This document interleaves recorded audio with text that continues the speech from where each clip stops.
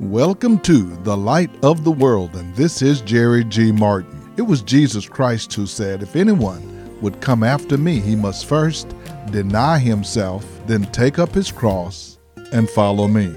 If there ever was a time that we need to have people committed to following Christ, it is now. The world is in turmoil. Every time you look at the news, there's troubling reports about murders, viruses, and calamities in our city and around the world. The only hope we have is in Christ Jesus. As you listen to these messages, I want you to consider your commitment to follow Him and your commitment to share your faith with others so they can come to know Him as well. Come and go with us as we walk in the light of God's Word.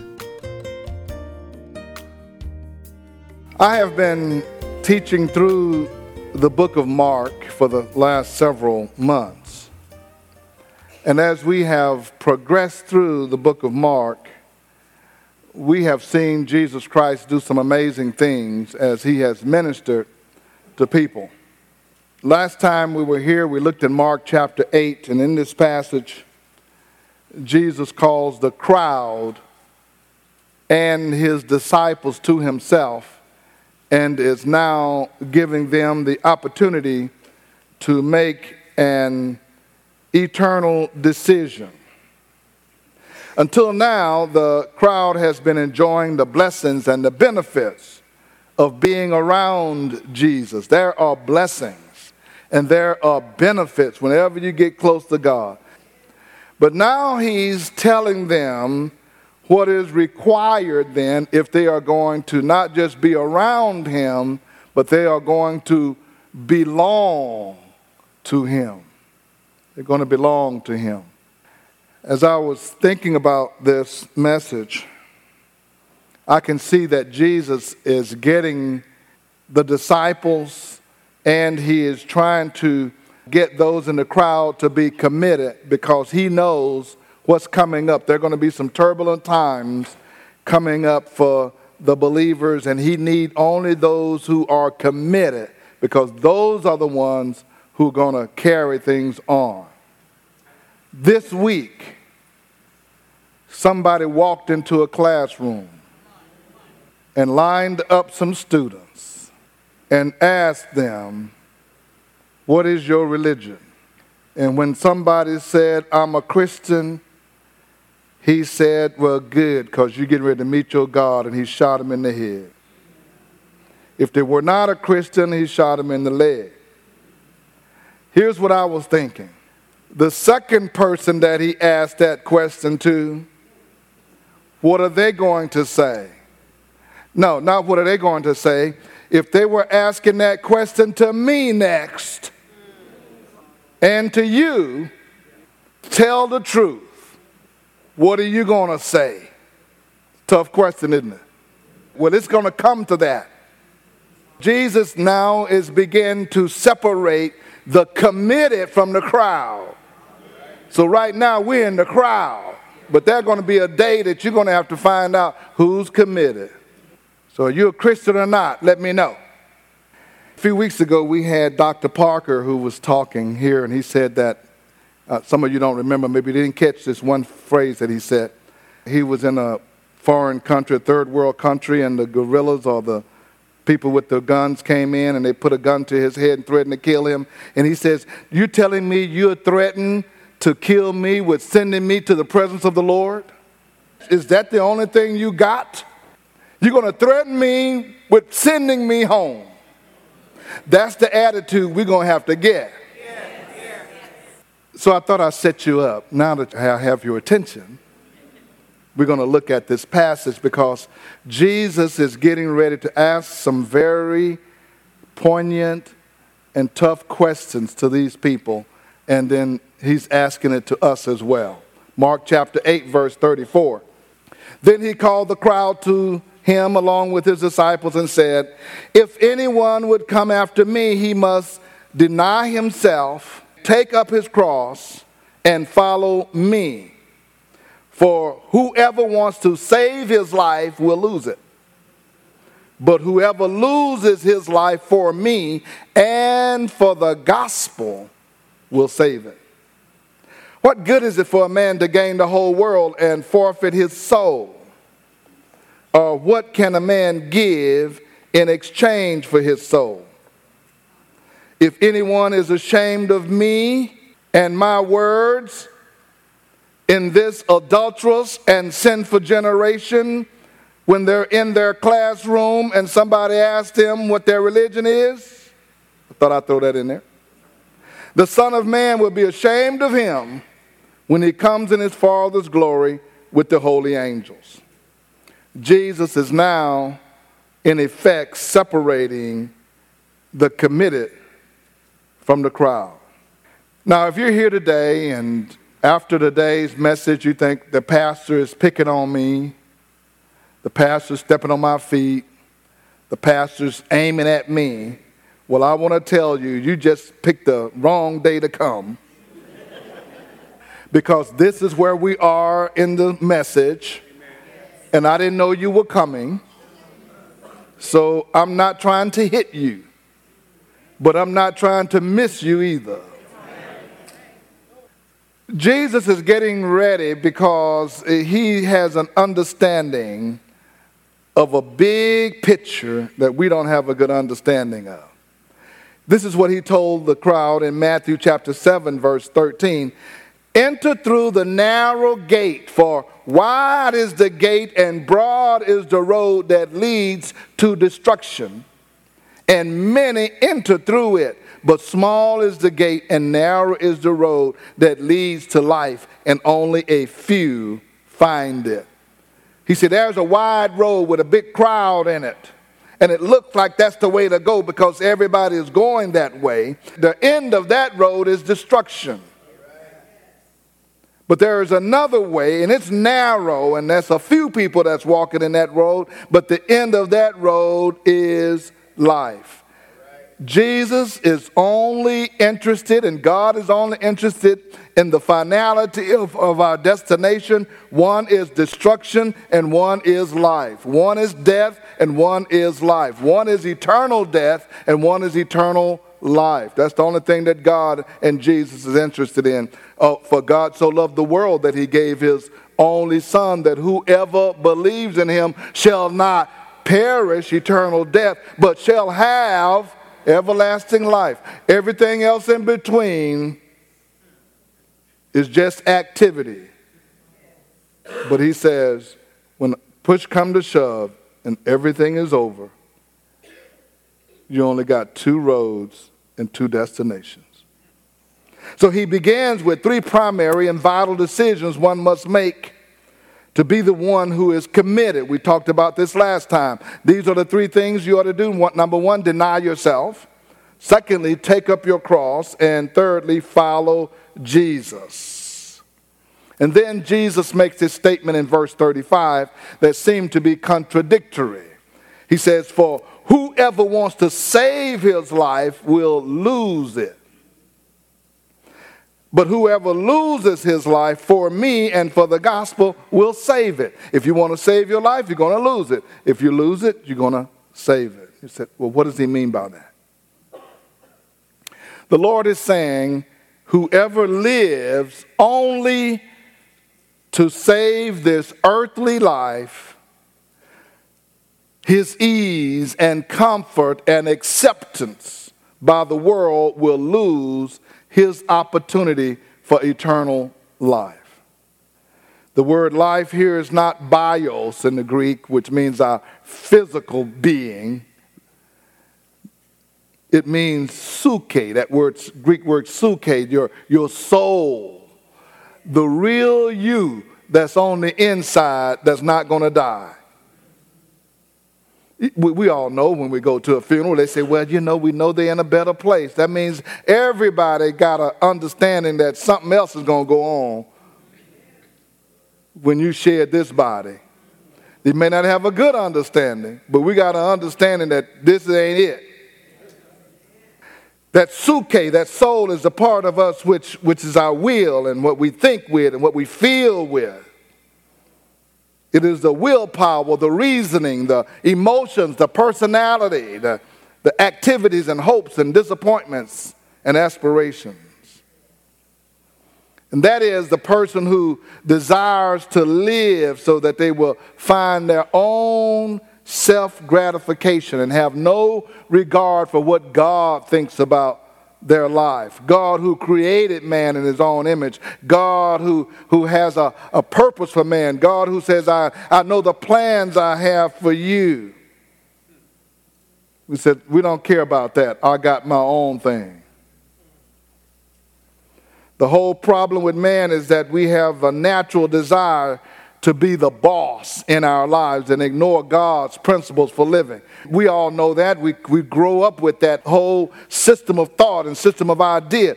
And we write songs about it and we know how we do it. One song say, I did it my way. And we say, look out for number one. Everybody knows you're supposed to look out for number one. Who are you going to look out for? Number one. Who's number one? Me. I'm number one. Look out for number one. Do your own thing. Do your own thing. Do your own thing. Or what about this? If it feels good, what? Do it. If it feels good, do it. It doesn't matter what God says about it if it feels good. Now they have this thing where you got, it's my truth. You have your truth. And I have my truth. Well, I'll tell you what you got. You got your lie, and they got their lie. Because there is only one truth. There ain't no your truth and my truth. There is truth and there is lie. Error. There ain't no my truth. What you're going to make it look good. So I got to paint this picture so I can do and justify who I am and why I'm here and how I need to function. And we'll say this when somebody get on our case. This is my life and I'll do with it what I want to do with it. This is my life. That's what Jesus is talking about. He's talking about that attitude. The person that says, this is my life. I'll do with it what I want to do with it. It's my own thing. You can't tell me what to do. I'm number one. I look out for number one. He says, I'm talking to you. If you want to save your life, you can save your life in this world, but you're going to lose it. See, the Bible calls this attitude sin. That's what sin is. Sin is saying, I run things. Nobody run me but me. I do what I want to do. You can't tell me what to do. But Isaiah says, all we like sheep have gone astray, and each of us have turned to our own way. It's our own way. Even while we're sitting in the church and we're hearing the word of God. You first come in and start reading the scripture, you're happy because God wrote the word until you find something you don't like. Oh, man wrote that. Man wrote that. Let me find another version. Let me go see if I can find something else to go around that. Because we don't want to do those things that God has required of us because it is not normal and natural for us. That's why when you come to Christ, and when I came to Christ, I said I was born again. And you ever hear people say, I gave my life to the Lord? I gave my life to the Lord. In fact, the scripture says when you come to Christ, you are no longer your own. You have been bought with a price. So you can't do the things you used to do because you don't belong to yourself anymore. That's the way the saints used to be. But now people come in and they just claim to be saved and nothing changed in their life at all. They're still running everything. God can't tell them anything. The preacher can't tell them anything. Nobody can correct them without them getting mad and getting offended and torn and want to leave the church. Why? Because they really haven't changed. And Jesus is coming to say, I know y'all been standing around here listening to my messages. I know you've been eating the fish and the loaves. I know you've been watching the woman with the issue of blood and you were just cheering her when she got healed. I know you was at Jairus' house when the daughter came back to life when I laid hands on her. And y'all say, man, this is great. I want to hang around with him. But Jesus said, now I'm going to tell you what's really coming up. Here's what the Word of God tells us about ourselves. In 1 John 2:15, do not love the world or anything in the world. Don't you love this world or anything in the world. If anyone loves the world, the love of the Father is not in him. For everything in the world, the cravings of sinful man, the lust of his eyes, the boasting of what he has and does not come from the Father, but from the world. The world and its desires will pass away, but the man who does the will of God lives forever. The world and its desires are going to pass away, and you're going to pass away too. I was thinking about this, and I got online and I looked up. I said, I wonder how many people die every day. You have any clue about how many people die daily? There's 56 million people die every year. 56 million people die in the world every year. 56 million. There's 2 people die every second. It comes to 56,000 people a day. And I thought, man, that's got to be a long line wherever they're going. And it's a lineup. It's a traffic jam somewhere because we are getting out of here. Jesus is talking to the people on one level on the earth, and they're listening to him, and he's saying, listen, I'm just going to tell you something that you all don't know. He's not talking like somebody who trying to get to heaven to see if what we are told about is true. We used to sing a song, I'm running to see what the end's going to be. I believe I'll run on. Remember that song? And see what the end's going to be. And I thought about that the other day, and I'm thinking, we should know what the end's going to be. I don't want to see and be surprised. But here's the thing about Jesus Christ. He came down from heaven. He already knows what's going on. He says, I'm the Alpha and the Omega. I'm the beginning and the end. I got the eternal perspective. I know exactly what's going on. I know exactly how things are going to play out. I know exactly what the end is. I know what eternal life look like. I know what hellfire look like. So I'm telling you, if you want to invest all your chips in this world and run things in this world for just a fraction of a moment, go ahead. Because there's an eternity. If you're going to invest in the short term versus the long term, go ahead. Here's what he said in John chapter 6, verse 37. For I have come down from heaven, not to do my will, but to do the will of him who sent me. I've come down from heaven. I've come down here. I know where I come from. I know what the whole plan is. And here we have an advocate, we have a Savior who's saying, I am telling you what the plan is. I'm telling you how it's going to work out. So don't invest all of your capital. Don't invest all of your time. Don't invest all of your don't bet on this life. It's not going to last. That's why Paul says in Philippians 2:5, your attitude should be the same of that as Christ Jesus, who being in very nature God, did not consider equality with God something to be grasped, but made himself nothing, taking the very nature of a servant, and being made in human likeness, and being found in appearance as a man, he humbled himself and became obedient to death, even death on a cross.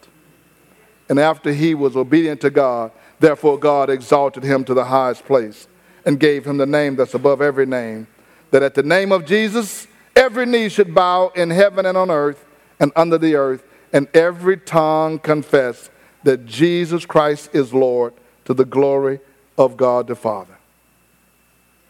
Here's what Jesus is saying in this passage. If you want to invest all your time and effort and energy for this temporary life, I'm here to tell you that this is not all there is. I'm here to tell you this is not all there is. There is an eternity that goes on and on and on and on. He said, I didn't just come so you can enjoy the miracles, the fish and the loaves. I came so that whoever believes on me would not perish but have everlasting life. So what did he say? Verse 35, for whoever wants to save his life will lose it, but whoever loses his life for me and for the gospel will save it. And then he asked this question: what good is it for a man to gain the whole world and yet forfeit or lose his soul?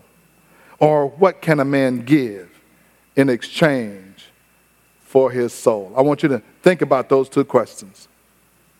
What good is it for you to gain?